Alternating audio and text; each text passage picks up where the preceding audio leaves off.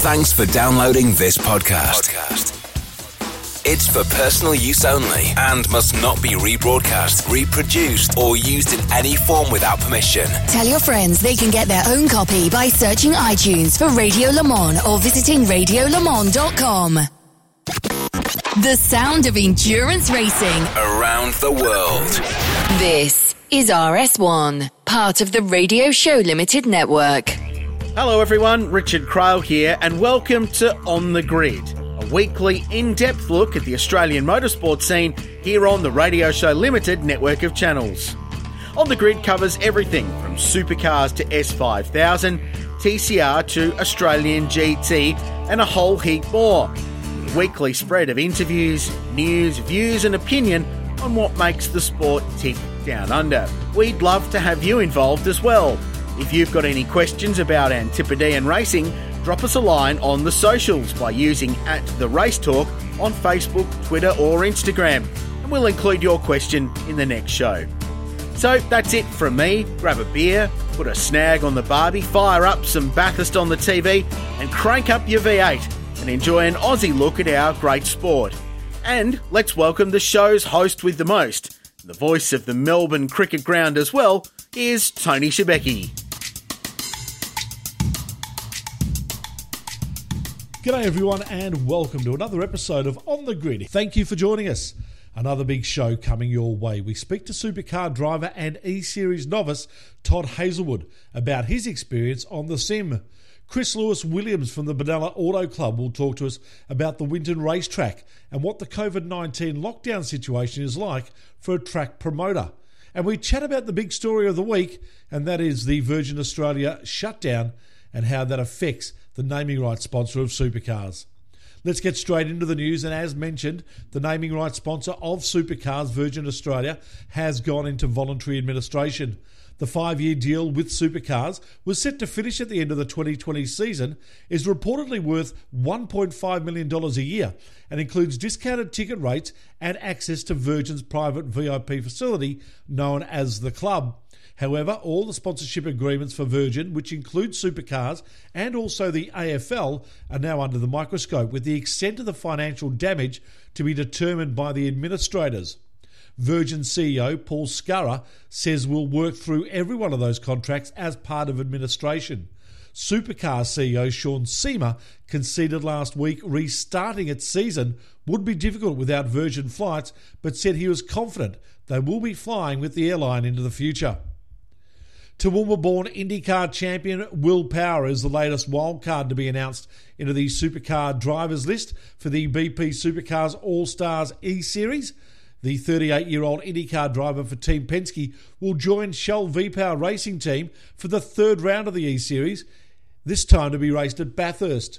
Joining Will as a wild card this week is the only female full-time driver to have raced in the Supercar Series. Simona Di Silvestro will return with the number 78 she raced with at the Nissan Altima at Kelly Racing. Simona says she's looking forward to driving the mountain once again. Hey everyone, it's Bathurst time as a wild card in April, which is pretty strange, but really happy to be joining the Supercars E-Series. I'll be back in my Harvey Norman colours, the number 78, so hopefully you guys tune in. I think it's going to be a fun evening, fun morning for me. I'm really looking forward to it. Meanwhile, let's take a lap of the E-Series Bathurst track with DeWalt Racing driver Scott Pye. All right, so Mount Panorama, Bathurst, place that we're lucky enough to go to every year, this time twice hopefully. But first corner, pretty tricky. It's just hard because you got this uphill exit all the way up Mountain Straight. If you don't nail the exit, then you're in real strife because you just pay for it the whole way up this hill. I've actually got Phillip Island ratios in at the moment, so I'll pull 6th up here, but the rest is pretty accurate. Might just run the limiter a bit harder in places. Turn 2. Love this corner. There's a big hump on the way in. You want to get on top of that. And then hard in the gas. This is, again, really steep uphill. You don't realise it till you walk it. And then the cutting. Really easy to lose the rear here. Lighten the brake. Oh, get it down and then try and get on the gas early. Missed the apex there. That's all right. Under the tree. Cool part of the track, this one. Super fast. And then the grate. This one's awesome. Light left foot brake just at the bottom to get the front back in. Clip that curb and then run right out of the wall. McPhillamy, light lift on the way in, little brake the left foot. And then hard on gas on the way out. Oh, bit of grass. Clear the brake over Skyline. Another shift. And then this one here, keep it as tight as you can to the wall. A little bit of gas. And then the dipper. Really cool part of the track. Downhill now, hard on the throttle. Really easy to outbrake yourself into the elbow here.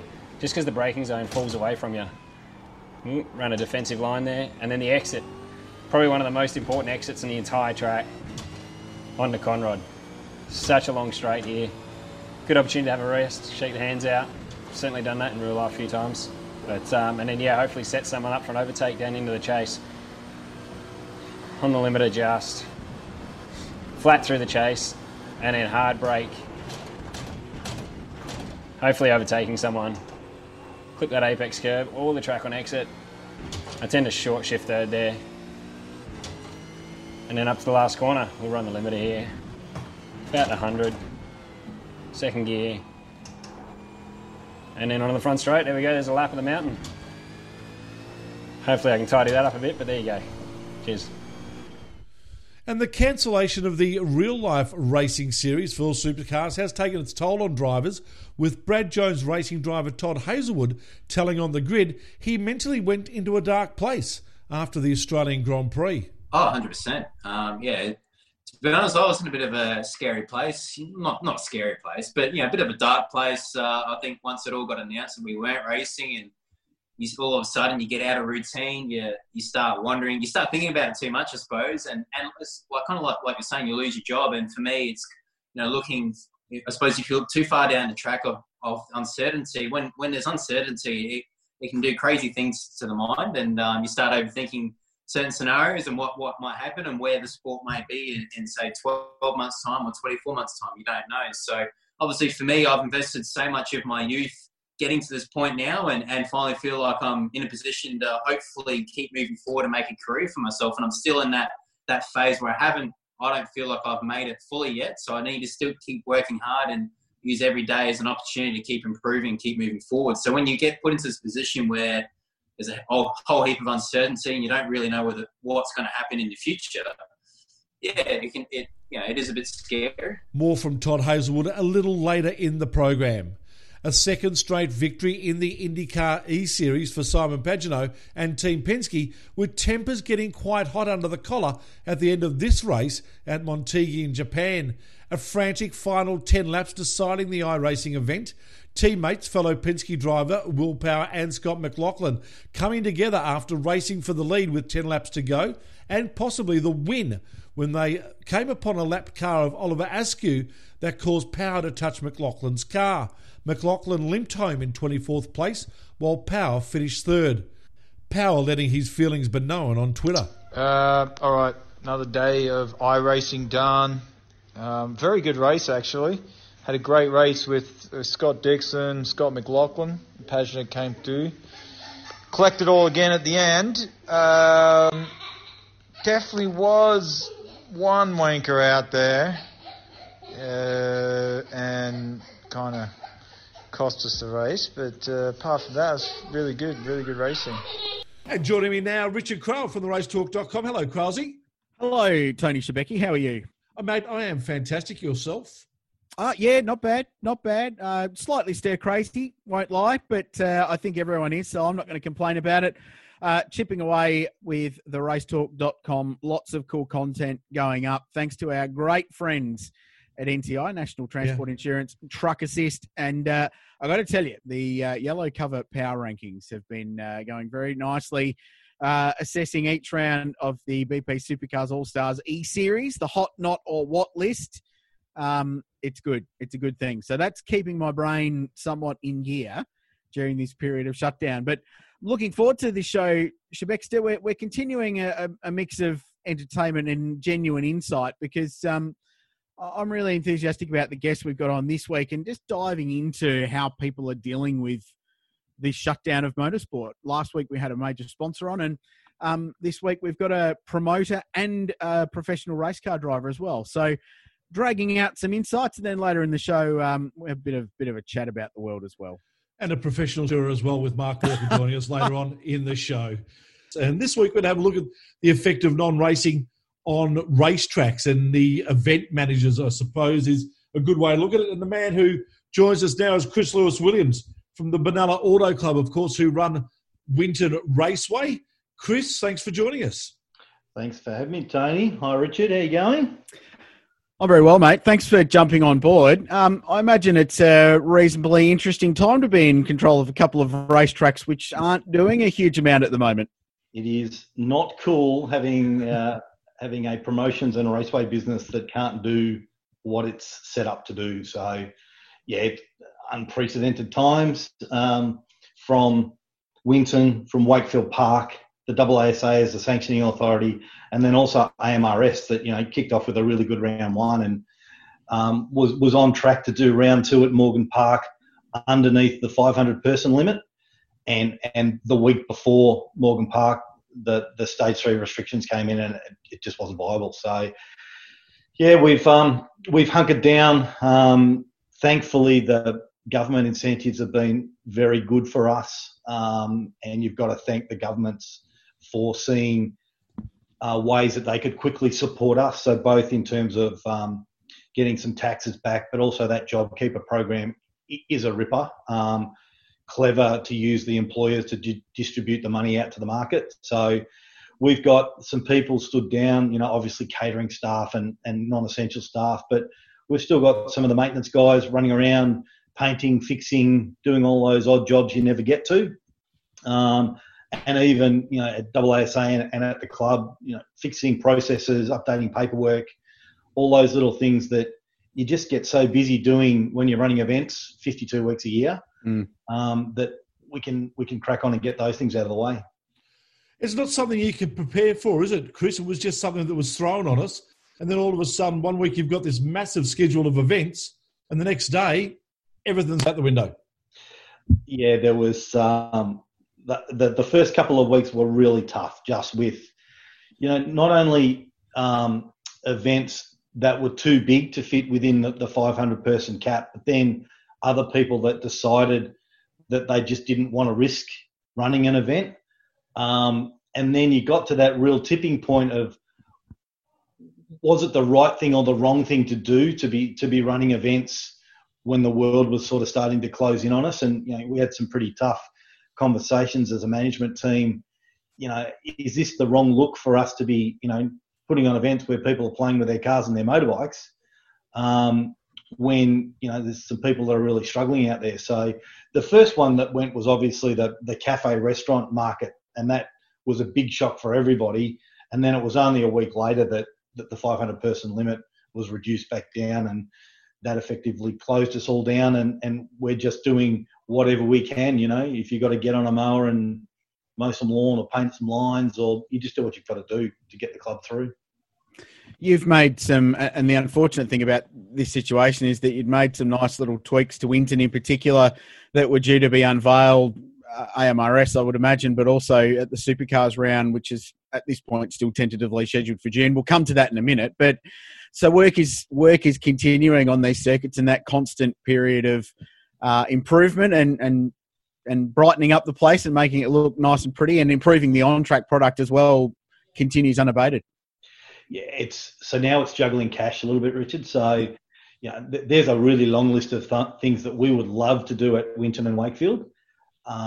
You just have to now really look at if it makes sense to do it now, because we've got a long period of track activity and it's not too much money. Absolutely, we'll have a crack at doing it.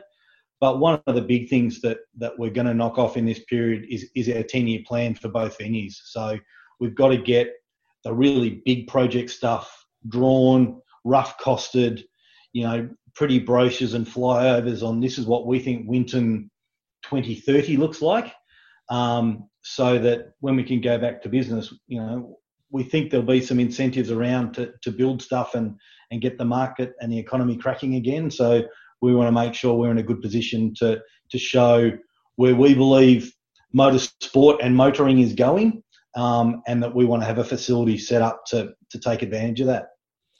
Chris, I'm assuming that business as we knew it before probably won't be the same as we know it in the future, and especially for probably the next 12 months, it would seem like mass gatherings are still going to be fairly banned or restricted for at least the remainder of 2020. If Winton was to get another crack at supercars for 2020, and I'm assuming that that'll be a part of the calendar, how is that going to look? I mean, even with 500 people as a max, I would imagine that supercars would struggle to fit under that just with their staff and team staff alone. Yeah, we had some chats with them, would be 3 weeks ago now, about obviously 500-person mass gathering can't happen. So we offered the circuit as a TV-only event. At that stage, they said we can't operate with 500 people. Since then, we've met another couple of times, and they're re-looking at the personnel on the ground and the way that it could happen. So, I mean, we've all got challenges, as do supercars, about how they're going to fit in the events that they need to. The sponsors, I mean, they're getting attacked on all fronts. Virgin, they're in. I don't want Sean Seamer's job right now. That would be tough. That would be tough. So we put our hand up to help. We could turn on an event very, very quickly. So, one of the things that we are doing in this period is making sure the circuit's ready. The investment we did with the Alley Tracks lighting a couple of years ago now, so we can run virtually official-less at the circuit. We've got line of sight everywhere. So, again, if the restrictions of the 500-person mass gathering, but then also the Queensland borders, so with 4 teams up in Queensland, we've got to work out how logistics work with that. But quite quickly, we could turn an event on. So we're talking with them and trying to find a solution with them, which hopefully gets them having a race and gives them a good product for Foxtel and for the fans out there that are hankering for a real supercar, not a virtual one. One of the interesting outcomes for mine will be where government support of motor racing comes out of this, and in particular, the street circuit events. You'd have to imagine the Grand Prix is safe, given the massive investment already put in place in that, and how, I mean, you don't know, but getting out of a Formula One contract, I imagine, isn't the work of a moment, and probably very more expensive than actually just putting the race on. That's another talking point. But events like Adelaide 500, events like Gold Coast 600, Newcastle, the street circuit, Townsville, that are expensive to put on. First things first, they're not going to run if they can't have crowds, so they'd be off this year in that scenario. But longer term, governments have just spent billions of dollars bailing out economies to try and get through this. Investing in those events aren't going to be a massive priority for all the good that they do bring. Do you feel like there's possibly a window, an opportunity here for the permanent racetracks to have something of a resurgence in the sport here? That's a very loaded question.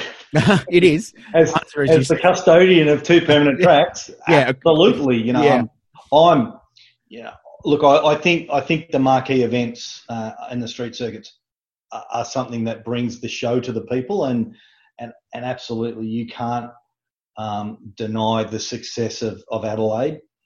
But you look at the comparison of a Hidden Valley against a Townsville, and if the decision was made 10 years ago to actually build a permanent circuit at Townsville, there's no bitumen north of Brisbane, which means for one weekend a year, Townsville gets keen about motor racing, and then they all go fishing. So whereas you look at Darwin, and it's got drags and club level stuff and state level stuff, and it's got a motorsport industry. And my personal opinion that Townsville's a lost opportunity. It's an army town. You could get plenty of land not far from town. You could add a permanent circuit, which would have built panel beaters, tyre guys, electric guys, engine guys, all that motorsport stuff that then hangs around. And you do drift and drag and all the stuff that is not just circuit racing motorsport. That I think is the opportunity going forward. That motorsport on a permanent track. I mean, 90% of what we do, we can fit in a 500 person limit. You know, we're a participant-based business. You know, once or twice a year, we're a crowd-based business, but we are predominantly a participant-based business, and making sure that, which is why there's no massive grandstand at Winton, because I'd look at it for 51 weeks a year. Yeah. You know, I'd rather have a better surface. We'd rather improve the pit area and the pit lane garages and all that stuff, because that's what we use day in and day out. So, yeah, look, I'd like to see that perhaps permanent circuits are seen as the way that motorsport can be you know, more viable going forward, because I think you're right. You know, to ask a government for several million dollars to set this stuff up when post-corona people are really suffering in jobs, and, you know, I mean, where the governments have been good is that it's a good news story too. You know, towns like Newcastle and Townsville like the big show, and Adelaide, you know, loves the big show. The Gold Coast is always a big show, so just another weekend. But yeah, look, it's finding that balance. You know, how many permanents versus how many marquee events. And, you know, Bathurst this year, you know, it lives on, what are there, 3,500 campsites on top of the hill or something? Like, if that can't be a crowd event, its financial model looks really different as well. So there's just so many things in the air, and you'd like to think that there is some give and take in contracts and some negotiation somewhere where, you know, the we're all in this together statement becomes a real thing where we can work together, and, you know, I don't need these many millions and we don't need this many millions, so maybe we can agree at a lower number and the event can go ahead. So, Chris, the Winton website still has June 5th to 7th, 2020 on its front page. I'm assuming every day we get closer to that, that's going to be off. Have you had any discussion with Supercars about the possibility of when you guys might get a go? Yeah, so we get asked, you know, there's obviously camping and crowd, and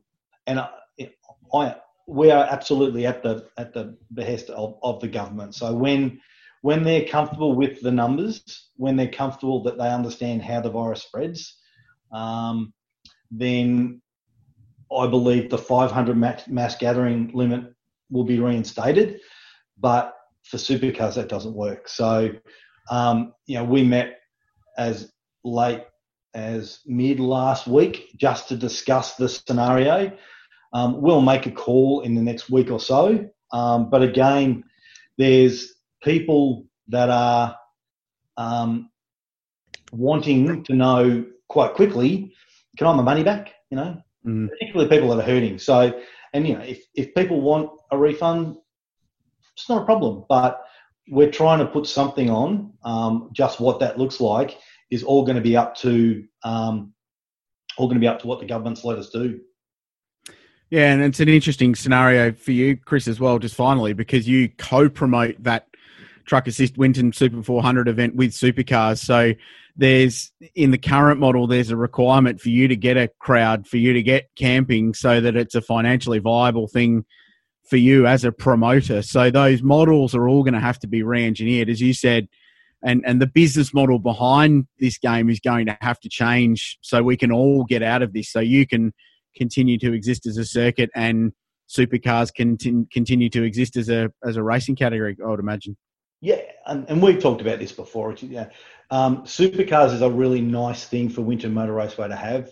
From a history point of view, that we are the little circuit that could, you know, that we are this little group of guys and girls that band together and put ourselves through the stress of running a big event with a lot of crowd. But financially, it doesn't define Winton Raceway or the Benalla Auto Club. It's a lot of work, and Supercars are a demanding customer, but they're the biggest show. And I believe it pushes us. It makes us better as a business. You know, it puts us under pressure, but it makes us deliver a product to a standard, which I then believe trickles down to the other events that we run. And look, we will do everything in our power to make sure that we still work with them to deliver an event in 2020, whatever that looks like, and then be there for 2021, whatever supercars and the premium series of motorsport in Australia looks like, because it's what we do. You know, we're racetrack people. We have the motorsport sickness. And Chris, a final one from me in regards to AMRS as well. Of course, you run competitions interstate all around the country, so up and through Queensland, New South Wales and the like. Should the travel restrictions also remain for a lengthy period of time, have you looked at the possibility of just maybe running rounds at just Wakefield Park and Winton for the remainder of the season when this clears up a little bit? Once we've got a picture of what we can do, then we'll look at what the circuit opportunities are. So the real challenge that we're preparing ourselves for in the second half of the year is that there are going to be, let's say, best case 26 weekends available, and everyone's going to want them. So there's going to be a lot of juggling. You know, maybe a couple of car club dates together will get put together to make, you know, a car club festival on a weekend or something. You know, we've obviously got to focus on revenue in the second half of the year. So the bigger the event, the better. You know, a little club draw hire on a Saturday where we could run a race meeting with 250 competitors. I know what we're going to choose to run. So that's going to be a real challenge, having all those balls in the air. From an AMRS perspective, it's no different, but we're just trying to encompass other tracks. So, you know, that there will be the demand for track time in the second half of the year is going to be high. But then also, what are people's wallets going to look like? You know, motorsport's a discretionary spend at the club and state and AMRS level. So they're not pros. So how are they going to, hopefully business is okay. You know, there's some pockets of the industry. I'd like to be in the delivery business at the moment, and I'd like to be, one of my neighbours makes cardboard boxes, and they are just off their head because everything's got to go in a box. So there's absolutely some pockets of growth in this market, but there's also people that have been pretty badly hit, and how much motorsport dollar is going to be around, we just won't know till we start putting the events up and seeing who comes to play. I suppose the other question that people would like to know the answer to as well, how hard financially is this going to hit Benalla Racing Club? Is this something that could finish the club? No. So I've been there 4.5 years, and with a really strong committee and a really good management team at the circuits and the businesses. We've worked really hard on getting our debt down and on building cash reserves. And JobKeeper, as I've mentioned, is certainly helping cover off a fair chunk of the payroll. There are obviously some expenses that you can't switch off that you need to keep paying. But we're in a sound financial position, and we can ride this bump. We've sort of got a June 30 date in our head, particularly looking at how the numbers are looking in terms of infections and transmissions at the moment. And if we can turn business on from June 30, we've lost April, May, June, but you know, there's a still good 6 months for us to. And we're a pretty low cost business too. You know, we've been around a long time. We don't have a lot, you know, very, very low debt levels. And when we run events, we make money out of them, and all that goes back into the club. Winton's Friday all-in practice days are pretty well known in the sport. I reckon the first one of those back, Chris, is going to be the busiest Friday practice day Winton has ever seen. There will be thousands of people lining up to just get a run after 3 or 4 months on the sideline. So I think that could be a very good day for you and your racetracks. Pre-register. Go to the website, pre-register, so we know you're coming. So we're certainly working hard on that. So, you know, Winton Friday, we would just open the gates and whoever showed up. So we're certainly working towards an online model where we know you're coming, so we can deal with, if we're dealing with 50 cars or we're dealing with 150 cars, we just need to know so that we can make sure that the guys have a good experience so that we don't get completely smashed. So, But yeah, absolutely. You know, Friday test and tune is a real thing. And we can't wait for the first one to get everybody back on track. And same at Wakefield, you know, test days, bike days, performance test days. You know, we miss not seeing cars go around our tracks. And we just want this to get settled and trust the governments are going to make the right call. And we can crack on with business. Hopefully it's not too far away. Chris, thanks for your time. Really appreciate it, and we'll catch up again soon. Pleasure. Anytime. Thanks, guys. Chris Lewis-Williams joining us here on The Grid.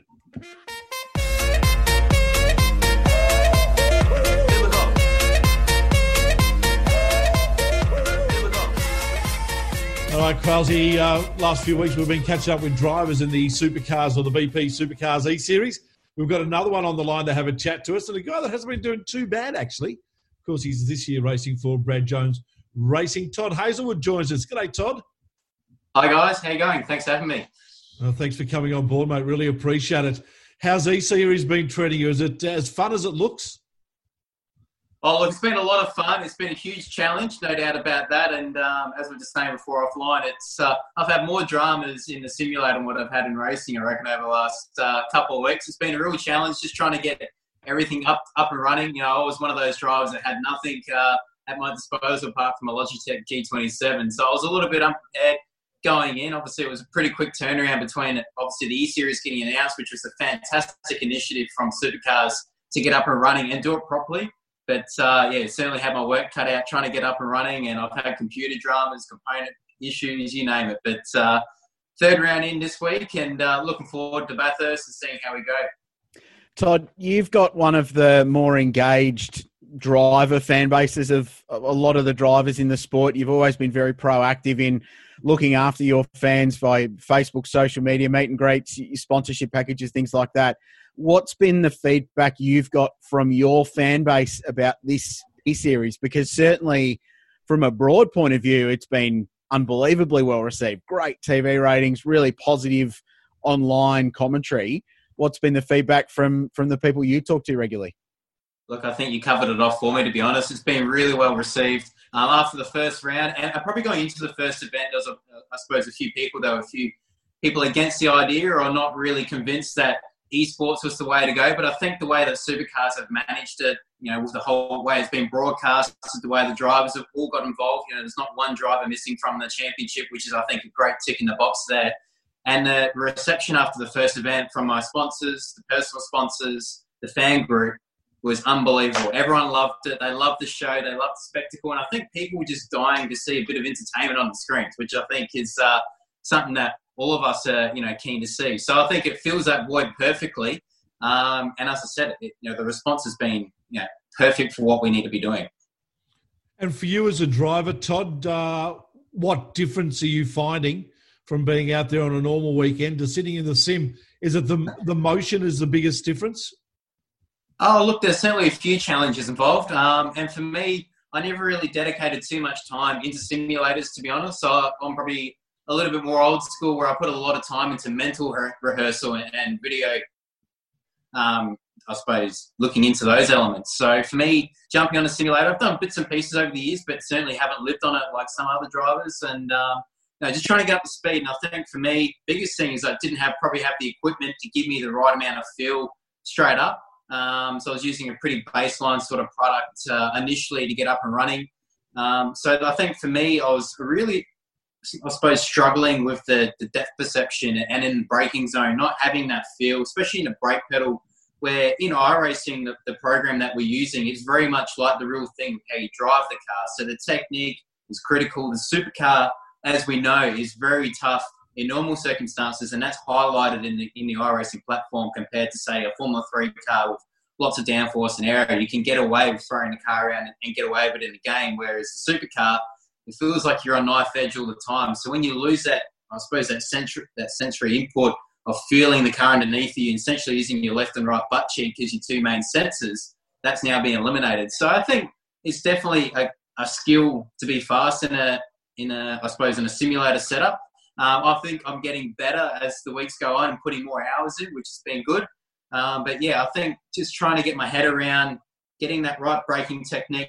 I've got a new pedal package for this week's Bathurst event. So for me, there's been so many different little settings that you can play with and try and tune up. So it's very much like the real thing. It's frustrating, but it's good when you get it right. And hopefully this week at Bathurst, it should be a lot better. The great thing about it, though, is, mate, you're better than Jamie Whincup. Yeah, look, it's funny to see some of these drivers, jumping on and really struggling, which has been, I think that's kind of what makes the spectacle of e-racing. That obviously we've got some guys at the front that are really, putting on a fantastic show. Then we've got some big stars and big names at the back of the field, making mistakes, causing chaos, and I think it's been fantastic to see. I've been obviously in the cockpit doing it. It's been frustrating, but also a bit of a laugh. But then we actually watch the TV afterwards. It's fantastic to see the way it's all coming across positive. First things first, there's nothing wrong with a Logitech G27. I've still got one of those. Useless, and it's barely set up most of the time, but they're great. Secondly, it's interesting your comments on the brake pedal, and that's been the number one thing that everyone involved I've spoken to about is getting that brake pedal feel right, and that initial hit, and then trying not to lock brakes as you go into a corner, which translates so unbelievably lifelike from a real-world supercar. The other interesting thing is that we're watching this series, and while we're marvelling at the people that are at the front doing an amazing job, so your Shanes and your Scotty McLaughlins who are right there, but against the quote-unquote professional e-racers, they wouldn't even be in the top 10 because the guys that do the simulator stuff are at another level entirely. Whatever it is that they do, they've cracked this magic code to drive a computer game faster than anybody else. So it's amazing, isn't it, though, that how lifelike some of this is in that there's a pecking order in real-world motorsport, whether it's team, car driver, talent, ability, money. But when you go to the virtual world, it still exists. It's different, but it exists as well. It's funny, boys, how the similarities sort of stack up through all of this. Yeah, I think you hit the nail on the head. We've got an e-racer part of the Brad Jones Racing team, Jack Burton, and I was having a bit of a chat with him once this whole series got announced, and he said, mate, the more hours you put in, the better off you'll be. And he said, I live on them. He said, I don't get off the simulator, and that's all I do. So it's amazing how many hours these guys spend in that professional level of e-racing, how much time they're dedicating towards sitting in the simulator. I almost felt guilty at first, doing laps because I should be working away and I should be trying to get things done. But, now this is my profession, I suppose. I'm now an official gamer and trying to get ready for it all.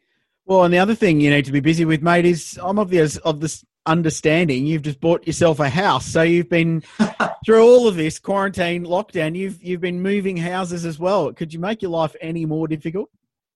Well, look, to be honest, as much as we're in isolation, when we actually got the keys to the house would have been a week we're in Tasmania. Oh, right. So in some ways, yes, it's been super frustrating. We're not at the racetrack, don't get me wrong, but it has been a little bit of a blessing in disguise that I could actually move into my new place a little bit easier. I've got so much, more so race car and car stuff than anything else, but I got so much stuff just boxed up. So it was good to actually have a bit of time to move in properly, get my life organised, and to be honest, this simulator stuff has been taking up pretty much all of my time. I've had the computer dramas, had the equipment give me frustrating times. So it's good to finally get on top of that as well. And certainly feeling more at home now in Melbourne. Has the project car made it down from Queensland? Yes, it does. It's I think the old Zephyr's done more kilometres on dolly wheels than what it has in real life. But yeah, that's parked up in the shed now, and I'm pretty fortunate. I've actually got a shed now that I can put that in and start putting some serious hours in it. And now obviously with the E Series, that's up and running. But now I'm actually in a house and a bit more organised. I'm certainly looking forward to getting stuck into that project now and try and get it knocked off. One of your biggest supporters, Todd, of course, is your mum, Shazza. She rides every bump every weekend at the racetrack. How's she been coping with the E-Series? Is she still getting into it? Is she yelling at the TV? Oh, yeah, it's funny because after the first round, she goes, I was still crossing my fingers for the race. I think, Mum, you don't have to do that, It's okay. It's just a computer game. But, look, I think she's just missing her kids. She calls up Lauren and I every day. I think she's bored at home. And fortunately, Dad's still working. He's in the railway, so he's busier than ever. But, Mum's stuck at home, and she normally she normally keeps busy in the community and doing things like that. So for her, she's stuck at home, and I think she's going crazy. So I think she's cleaned the house inside out. But no, it's all good. There needs to be some kind of e-sausage sizzle she can get up and running. I don't know how you could do that, whether you could mail order them pre-cooked or I don't know. Surely there's a way that the amazing Hazelwood story of how you funded your quarantine sausages, quarantine snags. That would maybe you could do like a drive-through they're allowing drive-through pickup of coffees and things like that at cafes and restaurants. So maybe that's something your mum could do. Set up a drive-through Todd Hazelwood sausage sizzle. Wow. Yeah, maybe I'll put my barbecue on my new driveway and I'll set that up and start selling snacks. I like it. Well, if your mum does it here, I'll be the first one to go for a drive to buy one. That'd be excellent. Very good. On the money point of view, how have the sponsors reacted to the E-Series, Todd? Have they really enjoyed it? Yeah, they've been really accommodating, and to be honest, I think they're really enjoying it. I think they're glad that they've got their names out there in lights, and as you said before, we're getting massive hits with the telecast that's been produced, also online as well. The reach that we're getting online through Facebook and Twitch and all the other channels that we're broadcasting to, it's been really good. And the sponsors are loving it, that was originally the whole concept around this, was trying to, I suppose, add some value while we're in downtime. We're all stuck at isolation, the car's out on track. At least we can try and do something that can, I think, as you guys have talked about it before, we're in a pretty fortunate position in our sport where we actually have the opportunity to be able to do this. So obviously, you've got other sporting codes where their players are drink driving and all doing all sorts of craziness, while us supercar drivers are trying to put our head down. And supercars as a whole, with the teams, the sponsors, the supercars themselves and drivers, we're all trying to do our bit to try and look after our community and trying to put our best foot forward and try and come out on this stronger than ever. It raises a good point, and one that we haven't spoken to anyone about, and that's the mental health of drivers and the fact that this is your job, this is your existence, this is what you guys do week in and week out. Now, all of a sudden, you've had that ripped away from you. I suppose E-Series has helped fill that bit of a void, but is there a little bit of a sort of a depressing moment for you guys, just thinking we're not getting the chance to do what we love? Oh, 100%. Yeah. To be honest, I was in a bit of a scary place. Not scary place, but, a bit of a dark place. I think once it all got announced and we weren't racing, and all of a sudden you get out of routine, you start wondering, you start thinking about it too much, I suppose. And it's like you're saying, you lose your job. And for me, it's, looking, I suppose if you look too far down the track of uncertainty, when there's uncertainty, it can do crazy things to the mind, and you start overthinking certain scenarios and what might happen and where the sport may be in say 12 months' time or 24 months' time. You don't know. So obviously for me, I've invested so much of my youth getting to this point now and finally feel like I'm in a position to hopefully keep moving forward and make a career for myself. And I'm still in that phase where I don't feel like I've made it fully yet. So I need to still keep working hard and use every day as an opportunity to keep improving, keep moving forward. So when you get put into this position where there's a whole heap of uncertainty and you don't really know what's going to happen in the future, it is a bit scary. But fortunately, you just got to focus on what's now. And for me now, it's just E-Series. Focus on that and get through this. And hopefully, it's just a bump in the road. And no doubt, everyone behind the scenes, both the supercars teams, supercars themselves, are working very hard to ensure when that moment is when we do get back racing, we're in a position where the sport is healthy and we can continue on doing great things. Well, before we let you go, Todd, it would be remiss of us to not touch on the fact that you've swapped teams and we haven't spoken to you since you debuted with Brad Jones Racing at the Adelaide 500 earlier this year. Obviously, it's been a strange transition and you've only had one full race meeting with your new race team. But what was the vibe initially in settling in with Bradley and Kim and that amazing group of people from Albury that continue to punch above their weight? Oh, it's been amazing. I've loved every moment with the team. All the boys there and girls have been super accommodating for myself. Ever since it all got announced, essentially end of last year, they invited me down, and at the start of the year, I tried to spend as much time as I could in the workshop, try and mingle with everyone, try and understand who was who, and put a face to my name to everyone's face, I should say, because coming from MSR, where there's there wasn't too many people working full time, so all of a sudden you got a workshop with about 50 odd people. It was a big change up for me, and then moving to Melbourne and all that. There was a lot going on at the start of the year, but we're really proud of our efforts at Adelaide. There was a few things that didn't quite go our way, but overall that we saw a lot of potential. There was a lot of car speed to be found if we got it right. We went to Grand Prix, and I think there was a few glimpses of speed. If we, a similar sort of scenario, if we put it together, it could have been golden. So with the initial things that I've seen so far at BJR have been fantastic, and I'm a little bit frustrated that we can't go racing because I was really excited to see what we could have achieved, and they've done some big developments over the off season leading into the start of the year, and when you have development, you sometimes get it right and you get it wrong. And I think that was a perfect example at Adelaide when we got it wrong. We're at the back and I made a doozy in quali and then we started at the back, but then we raced forward. We had top 5 race pace and we just finished outside the top 10. So, we taking away all the positives, it was, seriously encouraging. So when we do go back racing, whenever that may be, I'm looking forward to seeing what we can do. Fantastic stuff. Todd, thanks for joining us today. Really do appreciate it. Enjoy the remainder of the E-Series. Hopefully you keep getting better and better. Who knows, maybe a podium towards the end. Yeah, look, I'm looking forward to it. So make sure you keep your eyes peeled for tomorrow because I've got a few updates on the sim and it's certainly proving wonders for me. So, hopefully keep moving forward. But thanks for having me on the show, guys. Appreciate it. Good on you, mate. Todd Hazelwood joining us here on The Grid.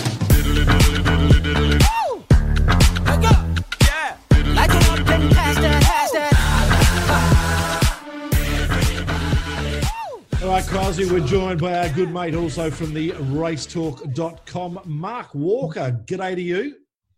Shebexter, Krause. I've finished the Tiger King. All I've got left in my nighttime life now is E-Series and Bin Night, and they're both Wednesdays. So my social life is sort of loaded towards that end of the week. Well, aren't Wednesdays a great day? So On the Grid comes out, each issue of On the Grid. Yeah. Supercars E-Series at night. Bin day for you, Mark. Mine's Monday, so week peaks early in the Crail residence to get the bin out, the 3 metres it goes for a walk. I might make Wednesday my binge day then. Binge day? What are you binging? Wow. No, actually, don't answer that question. I promise I won't. That's excellent. I promise I won't. How are we all going with COVID-19, chaps? Are we all under control, or are we going completely and utterly stir crazy? Well, I think I'm okay. I think my family wants to kill me, though. I think that's definitely on the cards. Is that any different from a usual week, though? Oh no, this is bad. All right. Yeah, okay. This is definite. I've seen knives come out of drawers. Oh dear! And then go back in. That's just. It's fun and games, isn't it? It is fun and games. It is. It's just so different, though.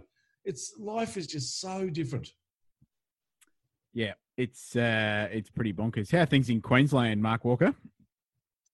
Well, we've been locked down for about 6 weeks now, I think. Like, totally have not gone to a shop, have not had anything outside of our 3 little people in our little abode here. So that's just great. So you get everything delivered, do you? Yeah, we've figured out a little bit of sequence. We actually had a story up there in the race talk of one of the local fruit wholesalers. He races and it's had to turn into a home delivery service. So sort of lean on him, and it's actually amazing what's out there that you can get that's actually cheaper than going to the shops, and you're not there getting disease-ridden, which is a nice touch. It certainly is. Hey, guys, the biggest story, I'm sure, for the past week here in Australian motorsport has been the collapse of Virgin, which I suppose has been complete in the last day or two, and the fact that they're headed off to the administrators. That business is going to be slashed by a fair way to try and get back some of that $5.2 billion of debt that they owe. The big consequence, of course, for Australian motor racing is that they are the series sponsor for Virgin Australia Supercars. They put in about $1.5 million in contra and cheaper flights for teams, which equates to about $35,000 for each of the teams in flights and the like. That's money now that those teams will have to find to try and complete the rest of the series. It's an interesting situation. Well, that's an interesting comment, Shebex, because it may not be, because we just don't know. Much like all of the current world at the moment, we don't know. So it's worth touching on what the process has been. So Virgin's been in strife basically ever since most of Australian air transport, domestic air travel, was grounded. They've had some liquidity issues for a while financially, a lot of debt, as you mentioned. So a lack of trading was always going to hurt them more. That's been the case. They ceased trading 2 weeks ago, and they've announced this week that they're going into voluntary administration. But voluntary administration, I've learned this week. I did some Googling, and there's a story up on the racetalk.com about it. Voluntary administration is very different from a liquidator coming in and shutting a company down. True. So this is a call that the board has made, going, we're in strife. We need to find a way out of this. We need to find a way to trade out of this, ideally. And that's what voluntary administration does. It basically calls off the dogs. It stops everyone hunting for money. So let's say I'm a business that supplies Virgin and they owe me $5 million. Going into voluntary administration puts at least a 30-day pause on me chasing them for that money while they try and work out a way to trade out of it, to find new investment, to find new financing on the debt so they can manage their debt load, or worst case scenario, wind things up. So it's probably important to note that, because I think what we'll see out of this, and certainly the early media reporting on this process, is that there will be a saviour that comes in here. The Australian domestic airline market is too competitive for there not to be two carriers, and the government needs there to be two carriers. But the business potential in it is pretty good as well. Virgin haven't done a great job in the last couple of years financially, but there'll be other operators out there who believe that they can come in and make it a profitable operation for them, like it has been. Qantas posted a profit of $200 million last financial year. So, and most of that was from their domestic business, not their international business. So that's a positive. So hopefully there's a pause on Virgin, and if there was going to be time to have a pause, do it when no one's flying your airline, because they can't. And hopefully they come out the other side. Now, the other part to this, boys, is that whether there's new ownership, new investment, whatever it might be, you still need to promote what you're doing. Now, there may need to be a renegotiation of whatever deals are in place, but if you're a business entity, you still need to get the name out there. You still need to market the opportunity and market the fact that you're in business and trying to sell some airline tickets. So sponsorship via Supercars or via the AFL, Australian Football League, or the three individual teams they back in the AFL, they still need to be in the marketplace and get out there. So it's not all complete doom and gloom, but having said that, it is far from an ideal situation. And that's just a bit of background into how this works from a voluntary administration point of view. And it's not a full stop on Virgin. It's not the end of the road. It's more like a hit pause, give it a bit of a shake up, clip it around the ears a little bit, and try and re-engineer it to go better when and if it comes back. Yeah, there's a bit to break down. And I mean, the Virgin sponsorship of Supercars was really good because they did a really good job of involving the drivers in those in-flight briefing videos that they do. One of the things that they did that was really fantastic for the series was put on Sunday night specials out of Perth, out of Townsville, out of Darwin to Sydney and Melbourne, where all the teams are based. So the teams all saved on one night's of accommodation. They put on a special flight about 3 hours after the race is finished. Everyone pack up real quick, run to the airport, get on these Supercar specials that would get them back home that night. So that was a really good thing. And hopefully whatever airline market's left afterwards is able to figure that out, that it was a good thing and it was a flight that would always sell out. So, a lot to break down. Obviously, the airline industry, we need two players there, or else it's going to cost $800 to fly between Sydney and Melbourne. No one wants to do that. So I know Shebexter, we're both Virgin loyalists, and we've got, it's a great company and a great service and a great brand. So hopefully it manages to come out the other side. The other thing to think about too is something we've talked a bit about on the Race Talk this last week is the reorganisation of the 2020 Supercars calendar. Where are we going to wind up racing? Are we going to have a more compact sort of southeast corner of Australia-centric calendar, which will mean that there won't be a necessity to do these big long-haul flights to Darwin, New Zealand, Perth? There may well be, but is it worth going all the way to Perth if you're not going to race in front of any punters there? Are the local sponsors going to be up for that? That's something that's going to have to play out as well. So if it's something that is the championship winds up being a bit more close to home, there won't be as big a need for all this air travel. Yeah, it's a good point. The other thing worth talking about with Virgin, boys, is that they're a really good sponsor. From a visibility standpoint, they're the kind of backer you want. And like you touched on, Mark, Jamie Whincup popped up in the safety film. They filmed it at Bathurst, for crying out loud, which was terrific. What a great tie-in. Having the Virgin Australia jet fly over before the start at the Super Cheap Auto Bathurst 1000 was terrific. And you might go, airline are doing the flyover, much better having a fighter jet. But I'll give you the hot tip of Boeing 737 at 500 feet. It's pretty impressive to watch. So stuff like that were really good parts of that sponsorship. And as we touched on, the financial side of this was a really good part of the deal that was done under James Warburton's tenure before he left as Supercars CEO. Was let's not focus so much on getting a cash sponsor who's just tipping in millions, but let's try and find a value add that reduces the overhead costs. So, as a freelancer in this sport, if I could find a airline sponsor that would cover my airline costs, I would be the happiest human being in the world, because it would save me an enormous amount of money. If you're a race team like Triple Eight, flying 30 people around the country 16 times a year, or supercars with an enormous amount of staff, it's a legitimate saving to your bottom line. So we're not like Europe. We're not like the States, where the States fly a lot, but Europe, a lot of the travel's done on road or rail. So there's some savings there. The geography of Australia is such that you've got to fly. Otherwise, it takes 3 days to get anywhere. So it's a really good sponsor to have. And it's the kind of sponsor that you want to continue, because it legitimately adds value to the product. And then there's the fringe benefits. So Virgin have approximately last financial year 3.9 million customers flying with them across the course of the financial year. That's 3.9 million people reading the Virgin in-flight mag, which would add for supercars, or a feature about the sport or Virgin's involvement. In-flight videos, watch the racing on demand, all that kind of stuff that are the fringe benefits that are hard to categorize in terms of an absolute net return for the series, but all add value. And that's the kind of sponsor that you really want as a title sponsor of your championship. So, yeah, it's a big story. And it's just unfortunate that at a time when supercars are going through the same thing that every other major sport are in Australia in terms of standing down staff, trying to battle through financially.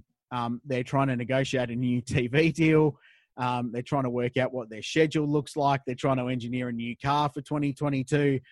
They've got so much stuff going on that's all up in the air. The last thing they needed was their title sponsor going bunkers. So fingers crossed that they can pick themselves up, and if not Virgin, find a replacement that can offer some form of the value that they have from their title sponsorship deal. I'd like to pick up on the second part of your point, Mark, as well, in regards to the 2020 calendar. And there's been some talk on the racetalk.com this week about the possibility of racing at more permanent tracks such as Mallala and Wakefield Park and Morgan Park and those sort of tracks, and whether they come involved. I also see today that there's a story doing the rounds about the possibility of tourism between Australia and New Zealand becoming a bit of a bubble. So while there might not be international travel, heading to New Zealand might not be a bad thing. And I'm thinking, with that in mind, could there be the possibility that we might get a Pukekohe and a Hampton Downs on consecutive weekends over there as two rounds of the series? Yeah, why not? I mean, anything's up in the air at the moment. It's obviously in Supercars' court to see what they do with it. That article you mentioned on the Race Talk that we put up there on Sunday, I think it's caused a bit of chat, because there's so many options out there. And it's not just the permanent tracks that we have come to know and love over the years. It's the permutations there of the permanent tracks that we can use. You look at Sydney Motorsport Park, how many different layouts they've got there. The Bend, we've got from 7.77 Ks on the Goliath track down to the short little tracks. The company owns Mallala around the corner. You go and spend 2 weekends in South Australia, you could have 5 different races, and it'd be fantastic. And there wouldn't be that massive accommodation. Well, there'd be accommodation, but it'd be spread out over the 5 races. So it really wouldn't be that bad compared to traipsing around the countryside every 2 weeks like we have been doing. So there's a lot of options in play. And Rich, you had the article there with Mallala. It would be fantastic. We can't have punters in the track. Let's send it to these places that aren't going to cater to a massive audience. Yeah. And let's do something different as well. But boys, I've got it on very good authority that the success of the E-Series has changed the game a little bit here, and that midweek racing will now be on the cards, as it should be. And we've talked about it on this show, and we're not the only ones in the world that have talked about this before. But the fact that Fox Sports is drawing an audience of 75,000 average, peaking at 150 to watch virtual racing on a Wednesday night, prime time. I reckon that has had people in Supercars HQ go, that's really interesting. What would the real world product do? And we've analysed this at length on the racetalk.com. Around the world, United States here, the average audience for broadcast E-Series racing, so Supercars E-Series on Fox, IndyCar and NBCSN in the States, is somewhere between 40 and 50% of the audience that a real race would draw. So if you take that sort of maths and go, okay, we're going to do a Wednesday night race under lights at Sydney Motorsport Park to bring Supercars back, or Mallala, or Queensland Raceway, wherever. It literally does not matter where you do it. The ratings would be substantial. And that is what is going to drive this moving forward, because TV is going to be such a massive driving part of the sport for the next 6 months, especially if we can't get crowds back. So I reckon we'll see midweek racing. This is such a good opportunity to experiment and do things out of the box with no penalties, with no drama, Mark, and just see if it works. If it doesn't work, it doesn't matter. It's not a loss. You've had a crack, have a go. Now's the time to do it. But I reckon we'll see midweek racing. I would throw a bit of cash that we'll see midweek racing at some point this year. Shebex, what about Wednesday night? Take ownership of Wednesday night. Football codes have nearly every other night of the week sign up. Yeah. Why isn't it Supercar Wednesday? Let's do it. Yep. No, exactly. But how would that look? I mean, would you just have everything just in one day? So you'd start in the morning with your practice session, qualifying the afternoon, and maybe 2 races, including a night race. Well, two night races, Friday night football. Game starts at 7:30 p.m., 10 past 7, whatever it is. You wouldn't need to be at the track as a team until 2 o'clock in the afternoon. We waste so much time pounding around in meaningless practice sessions anyway. One practice session, 40 minutes, an hour, whatever, open track, off you go. Qualifying, pause, live TV starts 6:30, whatever works for prime time, when the numbers are going to peak at about 8 p.m. Work around that. And 2 races, short races, sprint races. We don't need to do pit stops to keep minimum people down, all of that stuff. Tight little 2.5, 3 hour package. It would be brilliant. But remember, Pukekohe was at 2014 when we raced there on Anzac Day. Yeah. We all lobbed up early in the morning for the Anzac Day service. We sat around till lunchtime. 1 practice session, 1 qualifying, bang, went racing that afternoon. All got it done in one day. It was no complaint for everyone. You rolled out of it wasn't a truck you rolled out of New Zealand, but you just sent it out the track and went racing. You don't need to have all these practice sessions. Yeah, and this is the opportunity to beat that out of the system in a way. There are some events where you're going to keep practicing that short. Bathurst will be one. And there's some events where you need it because you need to sell 3 days worth of tickets. So you've got to put something on Friday.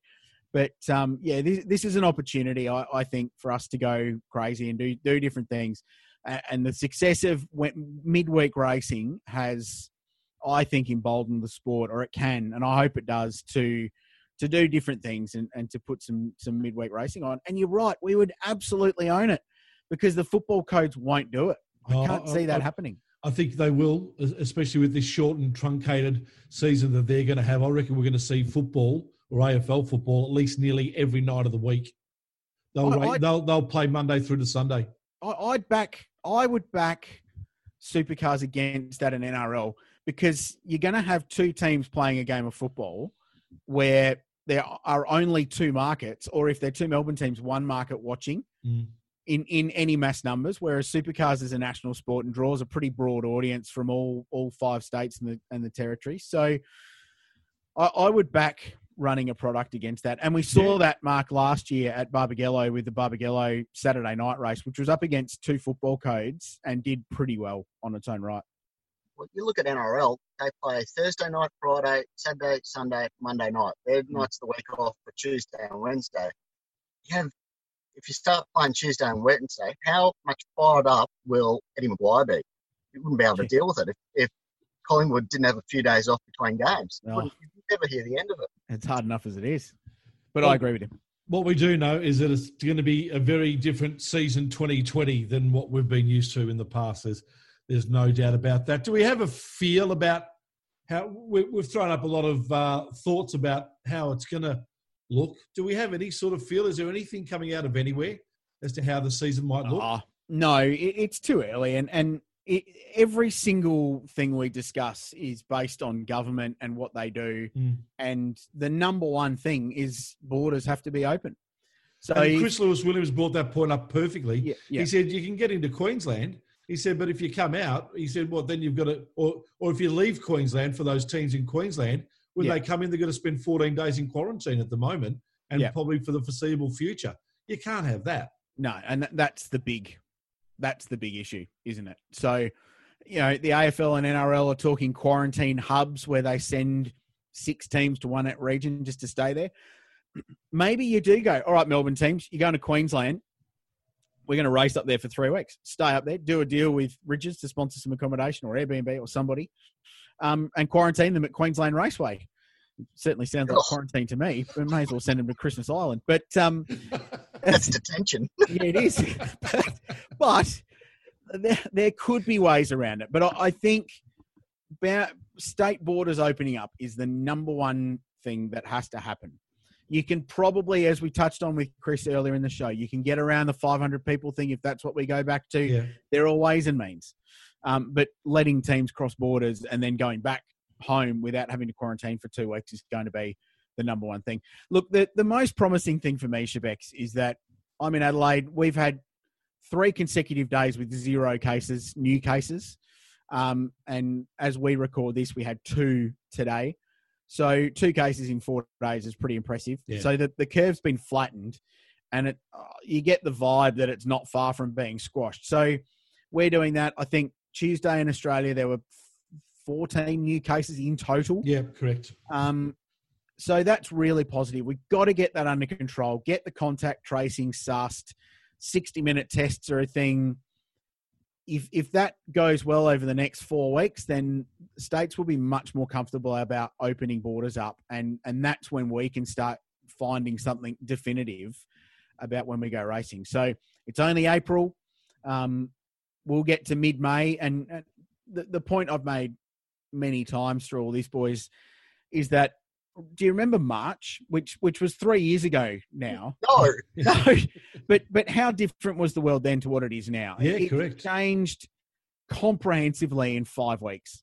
Remember when the Grand Prix got shut down? That was the worst thing that's ever happened in the history of the universe. Yep, it was unforgivable. It was awful. Yeah, correct. So the world has changed completely. And so what's it going to look like in 4 weeks' time? That's my view. And hopefully the positive trend continues. So in 4 weeks, it might be a completely different scenario, and we'll find out. Boys, we put the call out. Richard, just on the back of that too, we should be sending our love and prayers to all of our listeners over in Europe, through the UK and the like as well, who are doing it. As you said, we're sort of flattening the curve and things are coming good for us down here, but we know that there's still many, many problems over there through that continent. So our love and best wishes to all of you over there, and hopefully you're surviving this period well. Yeah, and to our audience in the States as well, it's just shocking for us. Yeah.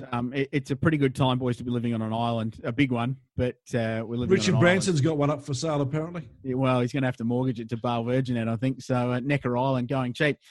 Boys, earlier this week, we put the call out via the Radio Show Limited social media channels to get some questions in from our global tour. And I think we can fire through a few of those if you each have no objection. Please. One from Ian Keyworth, and this is a point that we talked about last week. Howdy, currently enjoying the Supercars virtual world tour, as I think we all are. Could this inspire an actual world tour post-corona to some countries? Logistics would be hard, but I would definitely go and watch at Silverstone. I would also go and watch at Silverstone, and I think Mark would too. You've been there as well. It's a ripper place. It's a massive challenge. We've been overseas before with supercars, but it's tantalising, isn't it, to think of our little product going and racing on some of these tracks, which is what E-Series is giving us an opportunity to see, Mark. Yeah, I mean, this is the thing with these overseas races. It was always that the promoter paid. There was always a big sanction fee. They flew everyone and all the kit over there, and then supercars had to make some cash out of it. We've been to America, China, the Middle East, Bahrain, everywhere. But it was always, they'd do it a few times and then the promoter, it didn't quite work out with the money. So I'm sure supercars would be up for racing anywhere on the face of the planet, so long as it made financial sense. Yeah, and I think without an airline as a sponsor now, that's going to make it even harder again, because obviously they got some good discounts, supercars, in regards to their flights overseas. It'd be fantastic, wouldn't it, to see our product going around the world. And as you said, we've seen it in America, we've seen it through Abu Dhabi, we've seen it through Asia as well to an extent. But yeah, to see it on, if it was 3 or 4 or 5 races in the year where you race on some of the best tracks in the world, that would just be amazing. There are 2 markets. The UK would be immense. I'm just gutted that I never got to go to Austin on that junket, because that looked like a pretty good junket to be on when we went to COTA. It's sad that didn't continue, because that would have been a very cool staple. And I feel like the Americans would have loved supercar racing. So I had 2 trips to Abu Dhabi and 1 to Bahrain, and it was interesting because while the racing wasn't too bad, it was probably a little bit mundane, especially on the Abu Dhabi track. There was no crowds there. So it was one of those things where it was just a total promotion of the region. And, you know, this is where we are, have a look at us. But the number of people that actually came was 0. Yeah. I think short answer is it'd be great. Probably not going to happen, especially now. But if we go international, more New Zealand, let's jam a couple of rounds over there, because it's an amazing country and they've got some awesome racetracks as well. Tom Firth asked a couple. We've already basically answered one, which was with regards to Virgin. But the second one is an interesting question. Eugene Arocca has spoken about wanting more permanent circuits in Australia. We touched on this with Chris Lewis-Williams earlier in the show. Any areas that you feel would really benefit from having one via a temporary circuit, and any upcoming venues that could happen in the very near future? My initial thought, and Mark, we cover this on the Race Talk in your Sunday story, and a little bit more in the Malala yarn I wrote on Monday.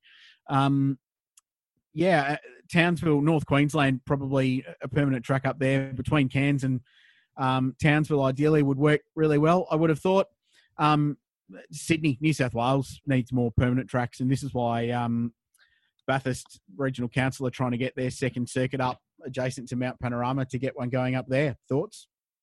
There's always a lot of chat about Newcastle. There's always something on the boil there, but it never seems to quite come off. Then there's one down there east of Melbourne that seems to be getting a bit of, down that way, which would be interesting, on the way to Phillip Island. So obviously Sandown's not going to be there forever, and Melbourne's a massive place. It would be great if Calder would somehow get resurrected. It'd be great if Adelaide International got resurrected. It'd be great if Lakeside was up to Cam spec, but it's sort of gone a bit in the opposite direction there. It's still open. Terrifying. It's still open, but it's not quite raceable by national standards. So, well, on that, Mark, you're a Queenslander. You've got Queensland Raceway. In a city of 2.5 million people, Queensland Raceway is your permanent track. So Brisbane would be crying out for a second venue, surely. Adelaide's got 2 for crying out loud. I suppose Lakeside's it.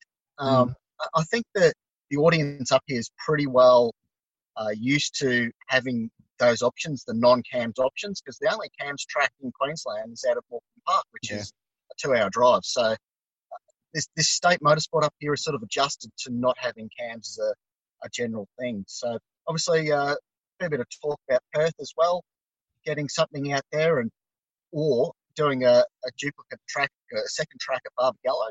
I saw an article there on motorsport.com about that not long ago. So there's always stuff in the works, but the problem is now that everyone's going to be a bit strapped for cash. Where's the funding going to come from? Is it going to be the governments? I mean, the governments have a lot of priorities at the moment that probably aren't motorsport facilities. But on the flip side, you go back to the Great Depression in the 30s, the product of that was that they need to pay people to go and do things. It's no good just paying people to sit in the dole and sit at home all day.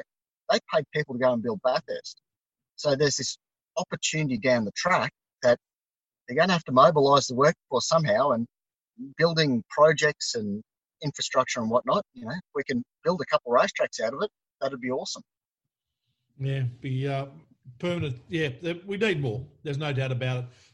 Street racing especially for the next couple of years, is going to be really hard for governments to justify.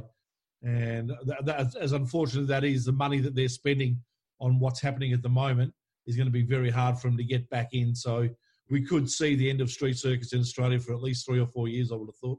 Well, Shebex, you're a Melbourneian. Melbourne has reasonable motorsport infrastructure. Phillip Island's an amazing place, but it's hugely expensive to use. Winton's 2 hours up the road. We heard from Chris earlier in the show. Sandown's still there. Sandown's there, but you can't use it because people complain about the noise and it's got a shelf life. Yeah. Surely now is the time for the Vic government to chuck some cash at Calder and at least get the road course up there, because that's the only other opportunity to get a basically suburban racetrack up and running in Australia's second largest population zone. Don't need to convince me, mate. A fantastic track Calder has always been, and to see it in a state at the moment, and the Thunderdome with the money that was spent on that, and to see the state of that at the moment, it's disappointing. And I'd love to see someone just grab it and say, right, let's do it. I think it'll be a massive winner. The only other question we've got from Andy Reid, and I can answer this one pretty quickly, I think. One thing I want to see is WEC in Australia at an ideal circuit with supercars as a sport race. The atmosphere would be great. It would be interesting. Can't see it happening. If WEC is going to World Endurance Championship, we're talking about, comes to Australia, it will be at the Bend Motorsport Park. I think that's a foregone conclusion, given the Asian Le Mans Series has already been there and they're promoted by the same entity. The relationship is there between the ACO and the Bend. The track is good enough to host it. International travel's the big thing, and who pays for it? That will be the big thing. But if you could whack it in September alongside the Bend 500 supercar race, that'd be a bloody good race meeting. Pit lane would be an issue, working that out. But there's 2 racetracks there. There's all sorts of infrastructure you could use. It's not without the realms of impossibility in this crazy world we live in. But if it's going to happen, that would be the place for it to happen. It would be the most suited place for it to happen. That track was all but designed for those race cars. So, but that sort of stuff for the Bend on consecutive weekends would be perfect, because you would get people come from interstate that would go and watch a WEC weekend, stay there for the rest of the week, do their tours of Barossa and the like, and then come back to the Bend for the weekend to watch supercars and go home. What a great week it'd be. Motorsport tourism. Yeah. I don't disagree with you, Shebeki. I don't disagree. Especially the bit about the Barossa. I don't know what else you're doing in Australia. But hey, why would you go to the race meetings? Just come to the Barossa Valley. Just go to Barossa, exactly. Right. Hey, guys, before we leave, we must just quickly touch off on E-Series and the success of Max Verstappen in the series last. And once again, I say that, and Siri comes up with Max. Isn't that weird? I did this last week. And it's done it again. I've just mentioned the word Max Verstappen, and Siri's just gone on my iPad. I'm having trouble hearing you. Shebex, I'm increasingly concerned about what you're Googling when we're not recording this podcast. I'm worried, but we'll touch on that. Max Verstappen, what an amazing addition he was to the supercars field last week.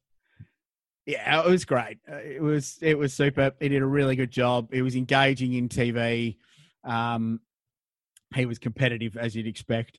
And by all accounts, the online audience from last week was double week one. So he'd have to go a long way to doing that. And the best thing is that they're continuing on with this. So Willpower up for week 3. Simona Di Silvestro back for week 3. A bunch of Dunlop Series wildcards as well. Willpower's a cool addition. He's a very good sim racer. I'm looking forward to the clash between Willpower and Scott McLaughlin. Well, they could end up on the... Yeah. Yep. And we're going oval racing, boys, in a few weeks. Mark, I know you'll love that as a closet NASCAR fan. Do we dare dream that we can lure Dale Jr. in for a cameo? It's got to happen, doesn't it? I mean, that's all he's doing now is sitting on a sim. He's an IndyCar driver. He's a NASCAR driver. He's doing everything at the moment because he's always loved it, though. That's always been his little hobby. So it'll be interesting. I wonder who's going to be the first supercars driver to roll their sim rig. We saw that with Jordan Taylor over in the States. He barrel rolled the sim rig. Who's it going to be? It's going to happen at Talladega, surely. Yes, it would be. I was going to say Rick Kelly, but he's got real serious all of a sudden. He'd break 4 LG screens if he did. And he's the only one who's built his own sim rig, and I reckon it looks pretty well engineered. I know. He'll get bad splinters, though. It's going to be... True. Yeah, who rolls? I don't know. I'm not sure. They're all pretty solid. They've done such. Rico did a good job last weekend. He was up to 15th. Like, it wasn't Charlie and Charlie. Like, he did a really solid job. Obviously, putting the time in. I noticed the video today that he just keeps chipping away at it. He's stolen the pedals out of his race car to put on his sim. Yeah, and not pinched the steering wheel and the button set up off the actual race car and adapted it. And he's full credit to Kelly Racing. We need credit where credit's due. And when we get to the Supercar Media Awards at the end of the year, which I'm convinced will still happen, the end of the year, that is, at some point. The Supercar Media Awards, who knows? I bloody hope the end of the year gets here at some point. The Kelly Racing are going to be a strong candidate for best use of social media because their videos, both before this, building the Mustangs, and now during it, have been just top quality stuff. Just a reminder, though, to all those entrants of the Supercars Media Awards, that the decision isn't that of Richard's or mine. It is actually judged based. So I don't know. Blame the judges. Don't blame us. I love it. No, it's good. Looking forward to more A Series, boys. It continues to be the bin collection day, getting out of the house and watching some television. It's amazing. Yeah, it certainly is. Boys, we'll leave it at that. Thank you so much for your attention this week again, and look forward to catching up with you again next week. Pleasure. Always, Shebex is all yours. Cheers, Shebex. Can't wait till midnight. Richard Craill and Mark Walker joining us here on The Grid. That's another show done and dusted. Thanks for your company. We'll catch you again next week. This program is a Radio Show Limited production. Tell your friends there's more at radiolemans.com.